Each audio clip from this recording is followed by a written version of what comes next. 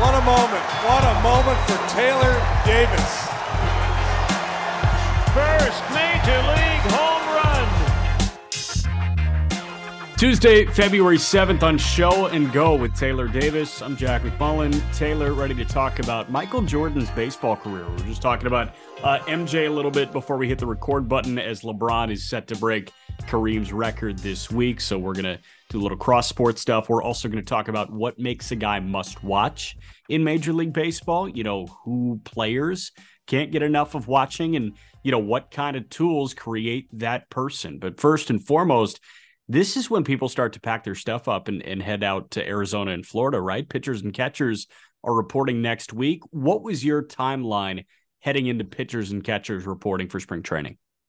Yeah, guys, it just depends. New teams, or this goes kind of back to the we're first conversation. We're saying it, Jack. The same six things, right? That's fine. This goes back to the conversation we had with Bryce. Like, got to break it down to there's certain groups of individuals, right? If you're a guy that knows you're going to make the team, and you guys are probably not a playoff team, you're at the bottom of the division, you're probably showing up a day or two in advance. If you're a guy that's trying to make a team, either way, you were there last year, you weren't there last year, you're probably showing up a little bit early. If you're a new guy to a team, you want to get around those guys, get seen as much as possible. And then, I've said, and I just say this because when I was in Chicago, it happened, but like the good teams that Chicago had, dude, it was full spring training before spring training started. Damn. There were full groups of BP, like multiple groups of BP, multiple groups of ground balls. There were, guys were ready to get going and ready to get going fast. I think like a little bit of the guys were like, man, that ugly taste left in your mouth from the year before. Let's get that out of there. Let's get going. But pitchers and catchers is always fun, man. It really is. It's just like it's you and the boys, and it's fun for the catchers because we're the only ones that hit. So it's right. It's like, we get that like little, normally we're the ones that are hitting at the end of groups or late because we had to go catch bullpens, and now just us. Just you. You can, you have as many swings as you want, right? There's no traffic at all. There's nobody that you got to forfeit your swings for, which is just excellent. I'm sure pretty much what you're saying is like good situations with a bunch of talented players. Like everybody wants to be around each other right away, right? Absolutely. And I think that it's getting a little bit more so as baseball goes on, and as we've talked about how talented the sport is. And I think that as we're going, I think guys are showing up a little bit earlier just in general, because to be around that talent, you want to be around that, and you want to see what you're going to compete against. You want to get an idea, but at the end of the day, you just really want to be around that coaching staff so you can have a chance to be in the big leagues and have a chance to, just like anything else, if your first impression is so important. So you want to get around that coaching staff and make sure that you do the things the correct way around those guys.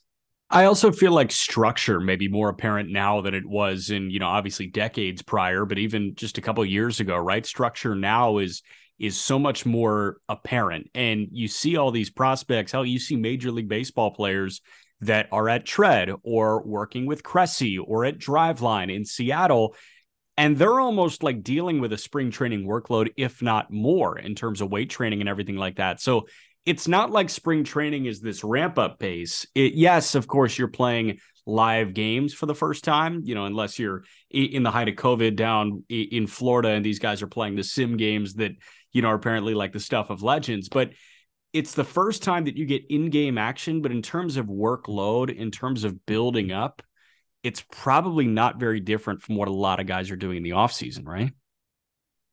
Especially on the major league side. I think on the minor league side, certain organizations and certain positions will have more defensive work than probably you would have given yourself.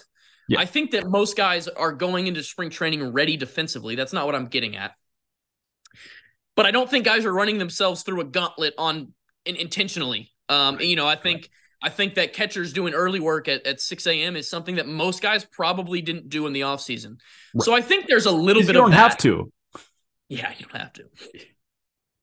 Right. And you're also catching, depending on where you are, you're catching 3, 4, 5 bullpens, which, like you said, those guys that are catching at Tread, the guys that are catching at Cressey, those guys are already doing that. I mean, last year I caught at the University of Louisville, I was catching 3 or 4 lives in a day. And I think showing up, and it's, a lot of guys, it's getting warm. It's getting out of the cold. It's getting outside. It's like any college baseball player that plays in a cold place, like just getting outside, getting on a baseball field. Even if you're in a warm place, there's a lot of guys in warm places that don't always get to get on a baseball field. Yeah. A lot of cage work, a lot of stuff like that. And in those cases, just getting out on a baseball field is so nice. Being around guys again, wearing team issued apparel again, just the whole thing. It's like season's back. The boys of summer are back. Yeah, this just feels fun. Like, as somebody that covers the game, as somebody that can't wait for the game to be back, because you know what? I get paid a bit more when baseball's in season. I can't wait for the game to be back, just because I love baseball. But as somebody that's like fully in it and is there when pitchers and catchers are reporting, that has to feel like a holiday, more so than, opening day.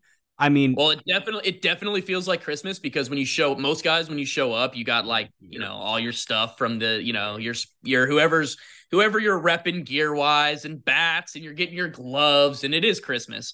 It's so funny though, like seeing the level of athlete. Like, I remember walking into that Chicago clubhouse and like, man, I was pumped. I had my 12 bats, I had my set of gear, I had this and that, and I'd look over and like, Chris Bryant has half the locker room that they've got to figure out how to sort and put away his boxes, So what are you getting? What is like a KB getting or a Javi Baez getting? So walk me through like what you walked into when pitchers and catchers reported. Sure. I mean, typically when I would walk in, I would have at least if I had got custom gear that year. So I didn't get custom gear to like my second or third year in the big leagues. And if I had custom gear, that might not be there yet, but I didn't really care because I wasn't usually using that custom gear in spring training anyway. Right. I was going to use just some standard gear, but they would send me a set of gear for spring training. I'd have a dozen bats, and I think like occasionally, I think one year I had my agent ordered me some bats also, so I had a little more than a dozen. Nice. I'd have my gloves from All-Star. I was All-Star my whole career, so I was All-Star. I used BWP bats. I used Victus bats. I used Chandler bats. I kind of bounced around a little bit. Ended my career last year. Ended my year last year. I ordered BWP. I used BWP all year last year. And then cleats and shoes. I was a New Balance guy for a little bit. So, you're showing up to probably, I would have a pair of running shoes, a pair of turfs. Like, I was a guy that you typically either get like 2 pairs of cleats. So like either a pair of high tops or low tops, something like that. Yeah. For the most part, like KB's walking into, a box of undershirts, a box of sliders. And when I say box, I mean moving box. I don't mean like priority mail here. Okay. No, like he can wear something new every day if he wanted. Pretty much. I would go to, especially in spring training. And then the amount of cleats is just absolutely absurd. There's a guy, I won't name him, but there's a guy that had a foot issue, and he wanted to wear a pair of cleats that a company didn't make anymore because the new cleats hurt him. And so the old cleats, he knew they didn't. He had a foot issue that like he couldn't wear multiple brands. And so there was like one cleat that he knew, this doesn't hurt my foot, I got to do it. The company like paid like 1 year to have like some outsourced group make him like 3 years worth of shoes. Wow. And that's like, but they said to him, hey, you got to make these last. This is all we're going to make for you. Yeah. But that's cool. It just depends. A lot of kids are seeing the custom shoes and all that custom stuff. Only thing I'll tell you with the custom shoes is that typically if you are a guy that is sponsored by somebody, if you are a Nike guy, if you are an Adidas guy, they want you wearing things they make. So, if they don't make an Air Jordan 1, that colorway in a cleat, they probably don't want you wearing it. Spring training, not a huge deal. And a lot of the guys will, some of the guys will even take a slap on the wrist occasionally. Right. But, it's always fun. And then The other thing that those guys get, like the top guys are getting stuff from companies. They're sending them stuff knowing they're going to be there. They know the address for that place, so they can send them something and hope that they like it and post it or whatever it may be. Right. That makes sense. Obviously you see the custom shoe thing in basketball. Like it took off with MJ, but obviously the Kobe thing is taken off like crazy. But now you see Kevin Durant wearing a new pair of KDs, and it's big. And Nike is releasing a Ja Morant after they dropped Kyrie, and the Ja 1, Ja's wearing these and everybody sees him in the colorway. And I'm sure sales for the Ja 1, once they're out, are going to be crazy. You don't necessarily get that in baseball that much, but there are some cleats where a guy will wear, right? And I think Griffey had some custom Nike cleats, and those have been picked up. Trout's the main pair of Nike cleats right now are Trout's, which is that's so cool. I remember so I lived in Chicago during Jordan's heyday.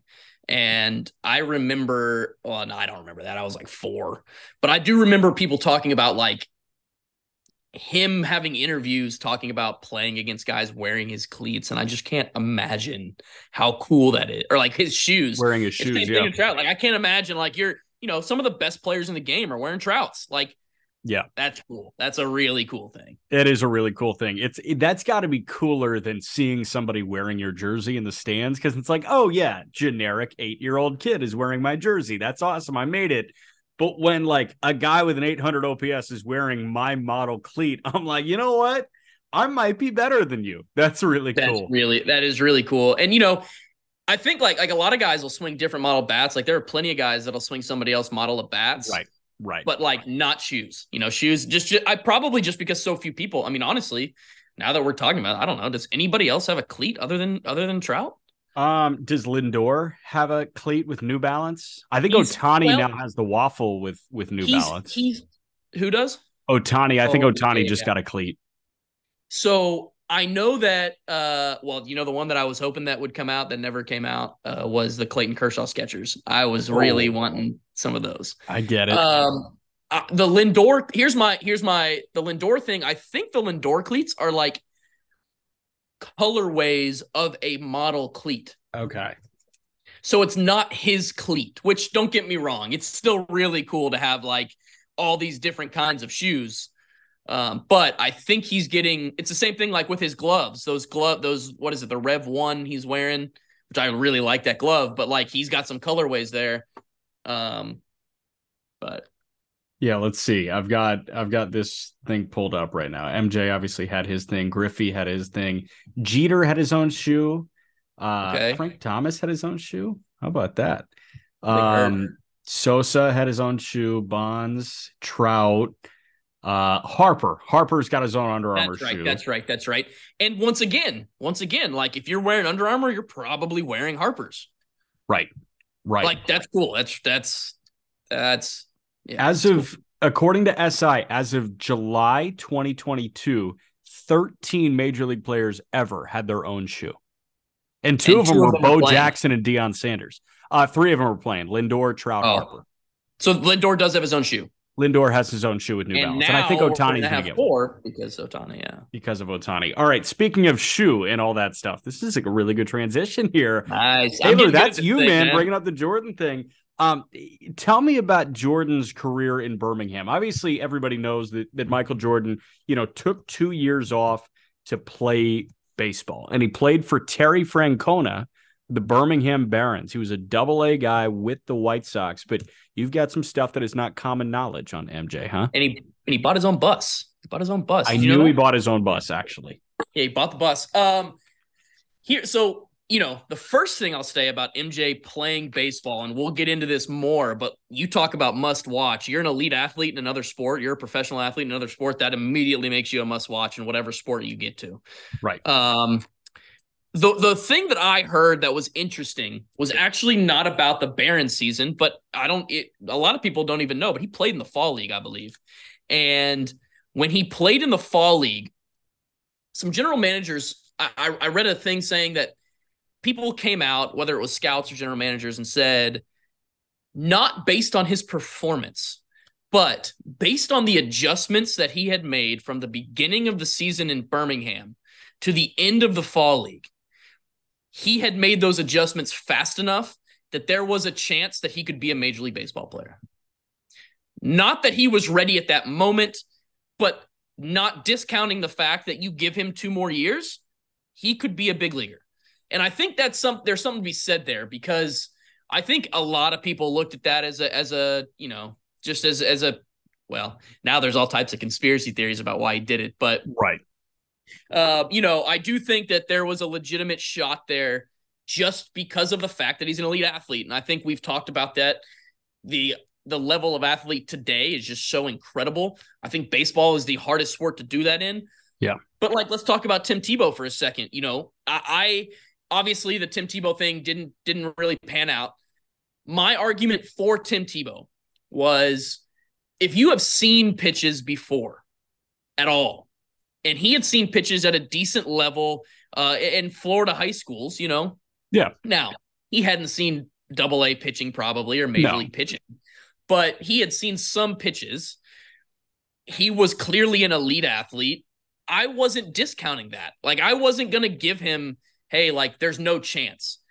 Was it going to be difficult? Obviously, it was going to be incredibly hard, especially because he took that much time off and he was just older. Right. Don't even take into account the fact that he took time off. Let's just talk about the fact that he was this old, jumping right into A-ball or wherever he went. That's a hard process to begin with. Anybody going to Chris Bryant played in rookie ball, played in short season before he went to A-ball. So, it's a difficult transition for anybody to do. But I think that it's just, I think that people discount it too soon. I think that there's a place in the game for those guys occasionally. I'm probably going to get a lot of hate from this, but I don't mind that. You think you can do it? Do it. Let's see. Interesting. Let's prove it. So I actually was kind of thinking the other way. You point to MJ and what he did. The guy hit 202 with a 556 OPS that year in AA. So, I couldn't step into AA baseball and have a 556 OPS, right? And MJ, when was the last pitch he saw? High school baseball, right? So, this guy is an elite athlete, and the only reason he could hit 550 or hit 200 with a 550 OPS is because he was that good of an athlete. You take any other even 4-year varsity high school player that is that far removed from baseball and slap them in AAA, I don't know how many hits they're getting. They're certainly not hitting 200. So there's something to be said for that. My thing is, a guy like MJ, a guy like Tebow, they're obviously not going to give it a fair shot. Even a guy like Russell Wilson, they're never going to give baseball the chance. And I think the notable one right now is Kyler Murray, right? Kyler Murray was a top 10 pick by Oakland. He hit 200 at Oklahoma. He was not that good at Oklahoma. But the thing is, the tools were so crazy because he's a running quarterback that everybody could dream on some baseball. So my thing is, while those athletes can translate to baseball, it takes more time than they're willing to allow it. Because you think of the wonderkind in the NBA, right? Wembanyama is 18 years old. He's going to be playing on national TV as the guy as a 19-year-old. College football, even when you're a freshman, you're playing on CBS, you're playing on ESPN for 3 years, and then all of a sudden you go play on CBS and Fox on Sundays. The payoff is not there for these guys when they can go have immediate notoriety in other sports. Absolutely. I want to jump back. We'll just jump back to Russell for a second. And the Russell Wilson one to me is a little interesting because, I like Russell Wilson. I think a lot of the off the field stuff's really, really cool. I think the mental stuff, it's a lot of deep dives there for those that have studied him. He does a lot of cool mental stuff. But I don't know that everybody saw him being this good. And I actually wonder, I think there was a reason that, who was it? Texas or no, Colorado drafted him first. Colorado. I think he played short season and he played low A with Colorado. And then Texas Rule 5'd him. Yes. And I think there's a reason that those guys kept him just in case. Just in case he goes to Seattle, he bonks out in 2 years. Now, when we talk about Kyler, you're absolutely right. Kyler is one of those things. The interesting thing about Kyler to me is that he went so high. I talked to a scout that told me that he did have arguably the best speed and bat speed in the class.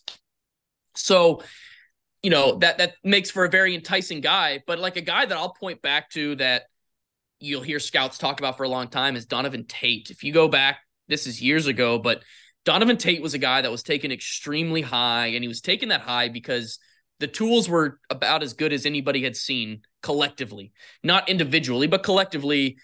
And he just didn't pan out. He was just a toolsy guy that didn't pan out. So when I look at a guy like Kyler, now you have to have that in the back of your mind that like there has to be a little bit of baseball in there also. Yeah.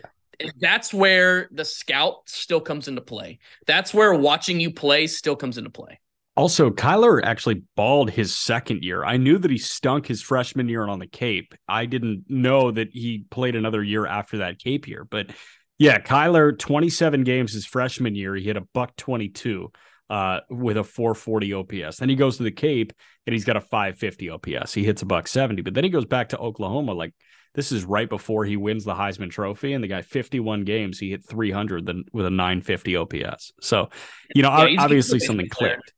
Yeah, he was a good baseball player. I don't think there was any real question there. I think the question was honestly, like, he was one of the first guys probably in a long time that the question mark was not, is he a good baseball player, but is this guy actually going to try to do both? I almost wonder if there was like a reality of a conversation. I played with a guy, Matt Caesar, who was a really talented college football player, won a national championship, I believe, at either the D1 AA or the D2 level at where did he go to school? Villanova. And that's FCS or something. Yeah. Yeah. And he was a guy that was going to get drafted. And for those who don't know, the Rule 5 draft, you guys have gone over was it Villanova, by the way? Yeah, it was Nova. So the Rule 5 draft, for those who don't know, is guys that have X amount of playing time already on their first minor league contract. But if you've signed a second contract, you are also eligible for the Rule 5 draft. So Matt Caesar gets drafted by the Chicago Cubs, I believe, 2010.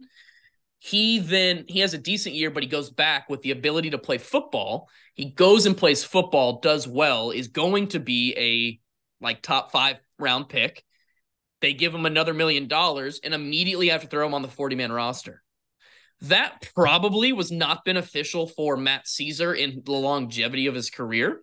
It was beneficial for him in the fact that it got him to the big leagues faster, and it got him to the big leagues, and he was a good player. But I think that that's one of those instances where Matt Caesar is not on the 40-man roster. He's not in the big leagues that fast. He was a really, really, really good athlete. He might end up being a better baseball player just with more reps in the minor leagues. Yeah, I could see that. The other one that jumps to my mind is Toby Gerhart. Wasn't he a two-way guy at Stanford? I think he was. Obviously, he was a Heisman finalist at Stanford. I think he was. There was a running back from Stanford when I was there. There was a running back from Stanford that played, and obviously, you saw him. And I played with Anthony Alford, who played at Ole Miss and played Toronto. He was a really, really talented athlete. He's one of the better ones. It's interesting because so many guys give up football early if they think they're going to be, high draft picks. Yeah. Because at the end of the day, for me, it's so much about just pure athleticism when it comes to like football and getting those deals. Like those dudes are such freaks. Yeah. But the coordination level, especially in a non-quarterback position, like it doesn't need to be there as much as it does baseball. Absolutely. It's just different. It's just totally different. I think that it just depends on what you want to define an athlete as. But I think that I've always said that I think that defensive backs, NFL defensive backs are some of the best athletes in the entire world to me. Yes, those dudes are as strong as anybody on the field, and they're running routes backwards. Come on. Stupid. So yeah, it's a joke. Don't get me wrong. I think there's guys in baseball that could do that, but I don't think there's a ton. Right. But I don't think a lot of those defensive backs are hitting fastballs either. You watch you listen to old baseball or old football players that played baseball. Listen to Deion Sanders talk about what's harder, football or baseball. Deion Sanders will tell you, without a question, playing baseball was more difficult just because it's so hard to hit 97. It's so hard to hit the 83 mile an hour curveballs. It's just incredibly difficult when you don't know what's coming. So we were just talking about this on the Just Baseball show on Friday. Jeff Conine, Outside the Box with Jeff Conine is a pod that comes out, about monthly. Sorry. And Jeff just took a job in the Marlins front office again. So, we'll get a lot of Marlins conversation from him and Aram Leighton. But, Aram has asked Jeff Conine about Bo Jackson. And, he pretty much said, like, how good could he have been? Obviously, injuries derailed both. And Jeff said, I truly think if he put all his eggs in the baseball basket, he would have been a Hall of Famer. Like, these athletes are that gifted, but baseball is such a hard sport to not do full time. I mean, obviously, he was an excellent, amazing football player because football is easier to do part time. Baseball is not a sport you can do part time. Yeah, you got to see pitches. It's all about just – and, he couldn't see pitches during the football year. Like, you're not going to – on Wednesday after your Monday night game, you're going to go to the cage? No chance. No shot. I think, like, the conversations that, like, all the TikTok memes and stuff, like, if you could bring back one athlete or, like, relive one athlete, if the answer's not – although if the answer's not Bo Jackson, I don't know who it is. There's a legitimate chance that guy, if he's healthy, is a Hall of Famer in two sports. Like, I don't think that could be said for anybody else. No, nobody else. Not Deion. Deion's the only one that comes close. And I don't think that'll be able to be said for anybody else. Like, there's no chance. I went to high school with 700 people, and we had one guy that played two sports. One. I'm high school at the varsity level. Sorry. I graduated with 700 people. We had like over 2,000 in high school. Graduated with 700 people. We had one guy that played two sports at the high school level. And he could have gone Division I. He did go. He went to Vanderbilt to play baseball, but he could have gone Division I to Wake Forest to do both, play basketball and baseball. But yeah, well, that's unique because you have a lot of these pro athletes. Like Matt Manning was a Division I caliber basketball player, and Manning chose baseball, and here he is in the Tigers rotation. You have a lot of those guys. Like Judge put up great numbers as a tight end. Jock Peterson, come on. Have you not seen the Jock Peterson stuff? No, what was he, like a wide receiver or something? Yeah, him and Devontae Adams were on the same team. Oh, I had no idea. Devontae was wide receiver too. I had no idea. Wow. Okay. I'll give you this, man. I'll give you this. If Jock ever listens to this, man, I saw Jock in AA before he went 30-30 in Albuquerque. Mm-hmm. Jock was one of the best, like, athlete baseball, all-around baseball players I watched. That system had some freaks. I mean, Jock was incredible, and I still remember when I was coming up, I thought, he still has got a chance to, but I thought Corey Seager was going to be the best player in baseball. Corey Seager has such incredible internal clock that it blows my mind. It was the first guy that I watched when he would take ground balls and he would, like, throw the ball to first. It looked so nonchalant, but it didn't matter if it was a slow roller or if the ball was at 100 miles an hour. He was beating you to first base by one step. And he was just that much better than you internally. And for a while, there were a lot of really good, like, two-way guys going back. Like, who was it? Archie Bradley was a really good two-way guy. Yep. Probably the most famous of recent times would be Bubba Starling. The guy that was going to go play quarterback in Nebraska that ended up, the Royals took him because they thought they were going to get a hometown discount and didn't get a hometown discount. Yeah. But, you don't see that a ton anymore, I'll say. I don't think, like, of recent memory, not college guys, but I don't remember a ton of high school guys that you're like, oh, yeah, like that guy could have been the quarterback at Ohio State this year, but instead he's doing this. Yeah, there were a couple. Manning is certainly one of them. Hunter Bishop, who went 10th overall before he went to Arizona State, he was one of them. I think he had an offer from Washington to play wide receiver, but you're right. They are getting fewer and farther between. We're talking about freak athletes, and I think that freak athletes constitute the list that I want to spend, the last 15, 20 minutes talking about. And those are must-watch guys in Major League Baseball. I'm curious from a player perspective, what makes another guy, what makes one of your peers must watch? Is it tools out the ass or is it something else? I think there's a mix. I really personally like watching guys with incredible baseball IQ. I love watching Javi Baez play baseball. Javi's got the best baseball IQ of anybody I've ever met. He may make some mistakes, but on the field, I'm not sure I've played around a smarter guy. It's so fun to watch. He's making shifts on his own. He's doing stuff on his own, stuff like that. You hear stories back in the day of Cal Ripken and calling games, Cal Ripken Jr. calling games from shortstop. I think that's really cool. Now, don't get me wrong. Tools are a lot of fun to watch. We talked before the pod, and we've both seen him. O'Neal Cruz is a guy for me that I think he's going to be one of the most fun players to watch for a really long time. Adley Rushman's a guy that for me, like he does a little bit of everything. I love guys that do that. I love watching guys that can do everything. I think Trey Turner's a really fun guy to watch for the same reason. Obviously watching Mike Trout's fun, Right. And I think that a little bit, like I would say for most players, it's guys that do things that they can't or don't. If you're doing something, if you're a guy that's going to lead off the game, you probably want to watch a guy like Aaron Judge. You want to watch that guy. That guy's the fun guy to watch. It's a different guy. It's unique. Go back to that conversation. Well, Judge is leading off games too. Yeah, he is leading off games now. Isn't that crazy? It's so weird. Weird how our game has gone. But guys that don't hit homers, then, but right. I like to see guys that unselfish guys. I think everybody in baseball tell you that.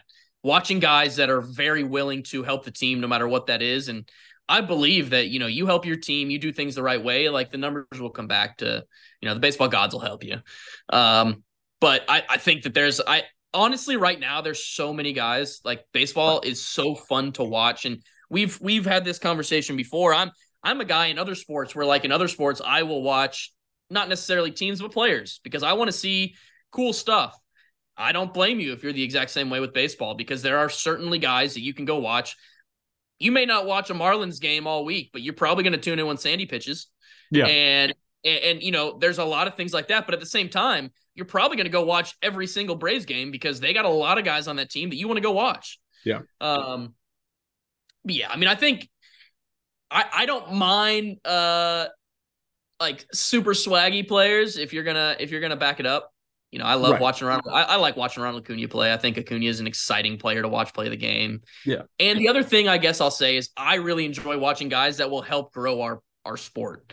I think Acuna is a guy that'll do that. I think Mookie Betts is a guy who kind of does everything. Incredible baseball IQ, good guy. You talk about a guy that's a great athlete. We all know his off the field accolades as far as bowling and all that other stuff. Yeah. Like freak, right? But he also really does it on the field. And so he's a really fun guy to watch. But when a guy like Jazz Chisholm, a cover athlete, when a guy like Jazz is on the field, right? Obviously he's had some trouble staying on the field, but when he is on the field, what he does kind of help push out PR for the game. Same with Tatis. No doubt. I think that the interesting part is that Tatis is doing it at a significantly higher level, and Jazz is getting almost more publicity. And I think that's interesting. My interesting thing, somebody asked me like when the cover came out, and I was like, the interesting thing to me is, and no offense to Jazz, but like you're not the best player on your own team. Yeah, like, I know. Sandy deserved that more than he did. But, good for him. That's awesome. That's a sick thing.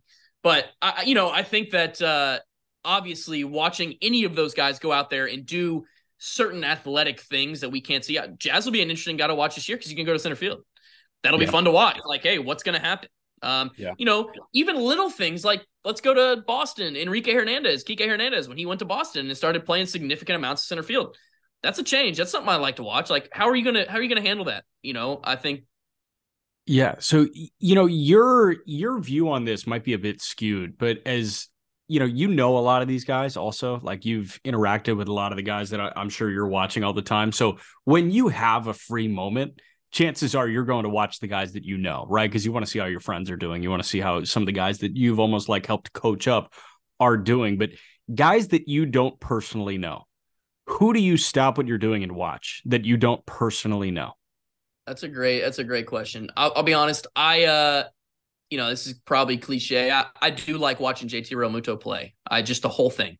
The whole thing. I think he carries himself extremely well. He plays the game the right way. I really like watching that. There are certain guys that you just stop. Mike, I think everybody will watch Mike Trout. Yeah. You'll watch. I think, it's a no-brainer. You're going to go watch Shohei. So I'm ready to put Judge in that conversation too, especially with what happened this past year, because the way that he just looks in the box with like that simple of a setup, right? I mean, there's something about that behemoth of a human being knowing that you can get an 119 mile an hour home run that goes 480 feet at any time. That's almost like same breath as Trout Ohtani for me right now. He's getting there. My argument would be that like Trout did it for like 10 years, Yeah, I know. I think that's the thing there. Nothing against Judge. He just hadn't had the opportunity to do that. And I think he's getting there. It's just what Mike did for those first 10 years of his, from 11 to 21. I mean, just the consistency of production hadn't been seen in a while. This goes back. Like, I just think he was truly, I think he was ahead of our game. I think he was better than most guys in baseball. And in theory, like, guys haven't really caught up. He's still producing when he's on the field. Let's see. Who else?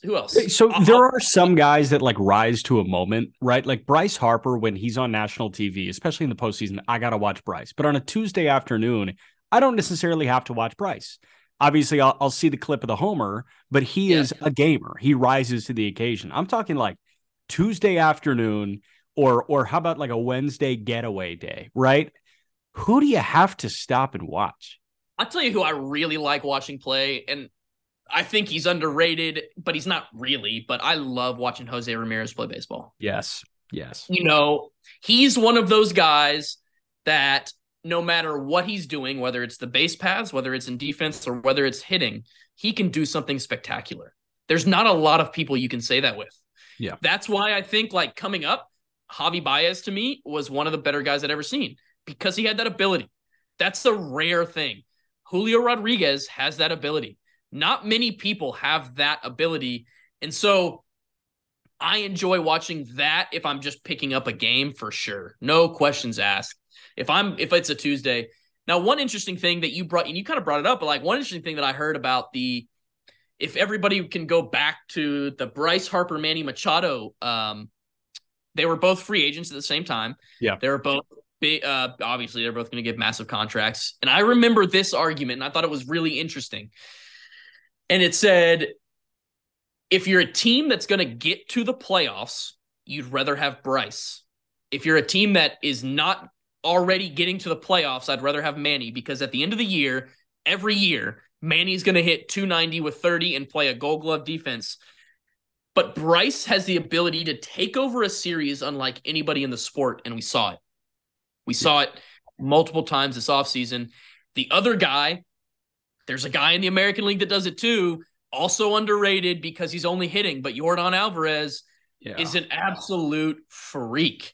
And he's massive, so everybody sees him as a freak. But dude, we faced him I was in Iowa, he was in Round Rock, and we treated him like Barry Bonds. We intentionally walked him every at bat except for 2, and he went opposite field homer on 2 at bats. And the one after he did it, like the second time, we literally intentionally walked him the rest of the at bats. He stopped bringing his like elbow sleeve and his shin out. There was one at bat at the end of the series. He didn't bring his bat. He stood on deck. So that is the guy that I derived the most enjoyment from watching this year. I'm really happy that you picked his name, because that guy, like, I would not miss Yordan at bats. If I was torn, West Coast game, if the Astros were out in Seattle or Anaheim or something, and I had the choice between 3 or 4 West Coast games, I was always watching the Astros game because they probably were running out of starter that I really enjoyed, whether it was Framber or Javier or something. But it was also because that guy has this gravitational pull. And I think I saw you right after I talked to Mervis when the Iowa Cubs were in town near the end of the year in Indianapolis. And, I was talking to Matt Mervis because he's friends with Aram, has been on the call up a couple of times here. And I asked him, I was like, who are you watching? And he was like, simple power hitting lefties. And I said, so who? And he said, well, Yordan is the one that I'm watching right now. And I'm like, he's kind of the gold standard when it comes to lefty power bats because it's such a simple swing. He doesn't have this whiff. He's 300 with a sub 20% K rate. That's where I say he's not the gold standard for lefty power bats. He's the gold standard for left-handed hitters. And I think that that's the reason that Freddie Freeman was so impressive to so many people for so long was not because he was hitting 30 home runs or not because he was hitting 300. It's because he was hitting 300 with 30 home runs. Like the thing that Yordan does that makes him so enjoyable to watch, even in the playoffs, the at-bats, they're great at-bats. He's putting together monster at-bats. And I think that just shows his aptitude. And once again, that's a guy with great baseball IQ. Now, be it just at the plate, obviously, right? Like he's not really a defender, but that's a guy that can do a lot of things better than a lot of people. That is a really fun at-bat to watch for sure. Are there I'll be honest with you, like the other thing I like to watch, I love to watch like defensive specialists. Yeah. Guys that can just really pick it. The guy that like comes to mind for me, I don't know if you remember seeing him this year, but there's a guy in St. Paul named Elliot Soto who got his first major league call up, I believe, with Anaheim, and he's got a couple like cups of coffee here and there. Just the most unbelievable hands you've ever seen in your entire life. And I remember asking him one day, like, dude, how did you do that? And he said, most guys when they're young, they go to the cage, they go do whatever. He's like, I didn't do that. I just kind of threw the ball off the wall and figured out how to move my hands. Cool. And it's so like I would go out for BP to watch him take ground balls if I was playing against him.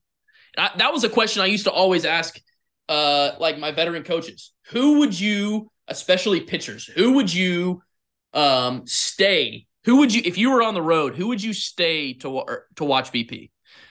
Almost always, you could probably guess this, but there were two guys, and they were once teammates, but pretty much every one of them said Canseco and McGuire. Yeah. Like watching Mark McGuire hit BP, they said was just the most unbelievable thing you had ever seen. Yeah. I heard that Miguel Cabrera, when he first got to Detroit, was like, this is a thing of rumor. I have zero intelligence into this being, but I was told this, so I'm going with it. That he like, and I believe he has this ability, but like that he would go like left field foul pole, like right at the left fielder, left center, right field foul pole, and back homers consecutively, and just move it around. People will tell you that Ichiro had more power in BP than anybody you'd ever seen. Yeah. That's cool. The one I've heard. Like Stuff of Legends is Ichiro pumping bombs in BP. And that just goes back to one of my favorite like cliches is the best hitters in baseball control the barrel the best. Yeah. And they can manipulate the baseball. Yeah. Ichiro could manipulate the baseball better than anybody, maybe other than Tony Gwynn. Yeah. Tony Gwynn, obviously famous for the 5.5 hole. Are there any pitchers? Tony Gwynn didn't get out of the cage. This is an interesting stat. I believe this one actually is true. He wouldn't hit the ball. So like the turtles in BP. Yeah. He wouldn't hit the ball out of the turtle until his third round of BP. Why not? He would hit directly across from him the first round. His second round, he was just trying to hit the front line. So he was trying to go directly across from him as late as the ball could get. And then he would get it a little bit more forward towards the field, like almost the third baseline. And then he would move on. So his third round was in play. Dude. That's really cool. Yeah. You mentioned gloves. Was Andrelton Simmons a guy that you just couldn't take your eyes off of? For me, Andrelton Simmons in Atlanta was insane. So he was really, really good, but it's almost like he made it look too easy sometimes. I'll be honest with you, it's a little bit of it's like the Kevin Kiermaier effect to me. Yeah. I think both those guys are just so good. Like a guy that I loved watching the outfield was Kevin Pillar. Mm-hmm. That guy, I loved watching that guy, but I think there's plenty of guys. I mean, Andrelton and Kiermaier both are going to go down as some of the best ever. So yeah, for sure, those are guys that have been fun to watch. Jose Iglesias. Yep. Especially when he was in Boston, Detroit. Watching him do his cool stuff in BP and stuff. That's, all that stuff's cool. 100%. Are there any arms that fall on your list right now? I love watching like dominant late end relievers. I love watching those guys come in and just blow doors. So Edwin Diaz is obviously the first name that comes to mind, but I feel like that's a lot of the surrounding fanfare that makes Edwin Diaz must watch. Class A jumps on that list for me too. I'm sure Prime Chapman was on that list for you. Any starters like Cease? Obviously, but Cease. I like watching Dylan Cease. I like watching guys that I like watching. I would probably go to say, older guys that are that are managing games. I try to if I'm gonna sit there and watch a starter, I want it to either be a buddy or somebody I can learn from. So if I can get a guy, if I can go watch Max Scherzer and watch how he's pitching, that's how I'm gonna do it. Now, I may not watch a Justin Verlander start because his stuff and what he does is just pretty much overpowers you the entire game, right? Yeah. But at the same point, I'm for sure tuning into Jacob deGrom. I'm watching every Jacob deGrom start. I'm watching Yu Darvish. I'm watching those starts. That's exciting. He's got 25 pitches and he picks which ones he wants to use that day. Right. Trying to think. Yeah, that's a great question though. I'm not sure. Kyle Hendricks is a guy that jumps out to me that fun game to watch. Yeah. 100%. But it's unique. It's something you don't see. It's something that I don't see every day. Right. A couple names that jump out to me, it's obviously each pitch in a vacuum, but McClanahan has become must watch for me just because it's insane fastball, insane curveball, insane changeup, and he goes to any of the three insane pitches at any given moment. Honestly, kind of same thing with Glasnow, just because he's that massive of a human and he's built that well. And you may not know where it's going sometimes, but here you are with a nasty hook and things like that as well.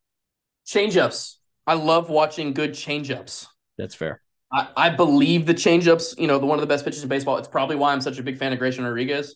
I want to see that pitch in the big leagues. I want to see that changeup and see what guys do to it. I like watching Josh Hader. I like watching guys when you know what's coming. The hitter knows what's coming on guys. I faced Lance Lynn. You knew what was coming. I was going to get fastballs up and away, and I was just going to swing and miss. That's literally what the scouting report. Hey, this is what he's going to do to you. Just so you know, here's what's going to happen. And sure enough, that's exactly what happened, and I swung and missed. But I like watching that because that's super interesting. The same goes for hitters for me, I guess. If I know that a guy is a certain hole or a certain clear cut, don't go there, and guys are either going to go there or not go there, I want to watch that guy. I want to see what's going to happen when you know what's coming. Yeah. Those guys are fun too. Yeah, that makes sense. All right, Taylor, this was fun, man. We got a player conversation coming up on Friday. Friday. Yeah, on Friday. This was good. Sick. Appreciate you guys. Of course. Share, follow. Yeah, share, follow. Listen to the Just Baseball Show. Listen to the Call Up. Taylor's hopping on the Call Up with Arm and I to do a 2018 redraft later this week, which is going to be great. 2019 and 2020 were already a blast, so 2018 is going to be awesome, and it's going to be 3 people instead of 2. So we will talk to you guys on Friday. See you guys.